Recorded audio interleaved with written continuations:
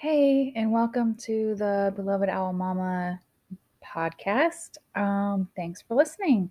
Today it's going to be a tiny bit different.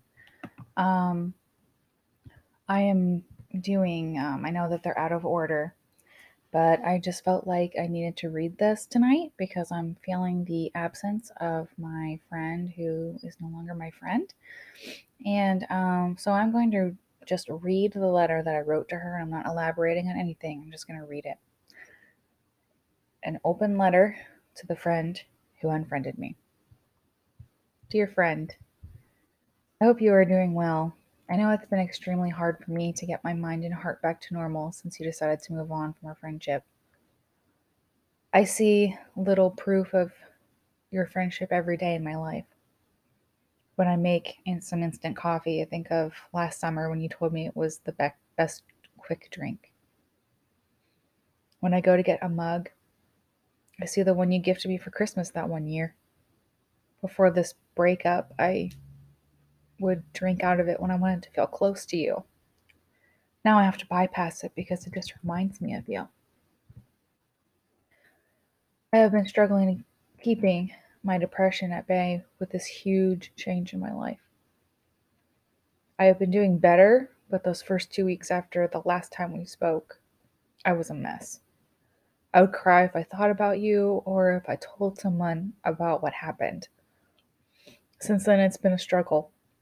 One night when I got home from my visit from Ohio, I woke up in a panic attack because my heart and mine could not believe that we weren't friends. It has been hard for my brain to logically accept it, and my heart hurts so much knowing I have to move on. Sometimes I have really great days and really bad days. I'm hoping that putting these thoughts and feelings into words will help with my healing. I've been thinking about how you feel. How are how are you feeling? Are you feeling a little load off, not having to worry about what I'll say about your choices? I always tried to be respectful, but I was never anything but myself with you from the beginning. I always thought you would understand that, even if we had different beliefs, that we would always come back to each other. When you made the choice to cut me off, did you cry? Did your heart hurt too?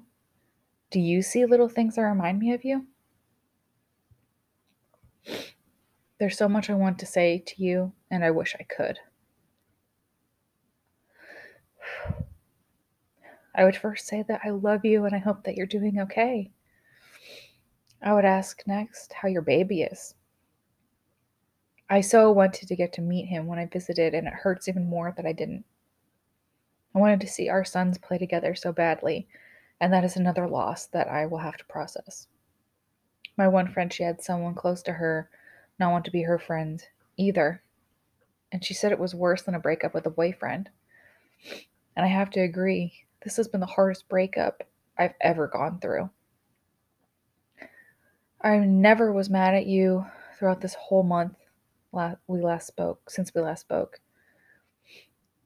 I was confused mostly and hurt, but I wasn't the one who was pulling the trigger on this, you were. So I hope it has been something you needed in your life. It definitely wasn't something I needed in my life. When I got home from my trip, I wanted to talk to you about this huge change, but it was you who had caused it, and my heart was broken. Every day you cross my mind, and every day I hope you are okay. I thought maybe this was a good thing for you, letting me go. Maybe you need to meet someone else and get through this time in your life so that one day you and I can meet again.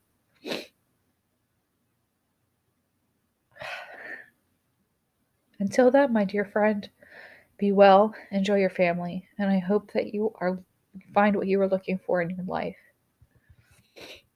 Tonight, when I reach for my sparkling water, I'll think of you and how much you love it too.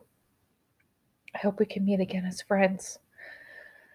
I'm always here for you, however long that takes. Valerie.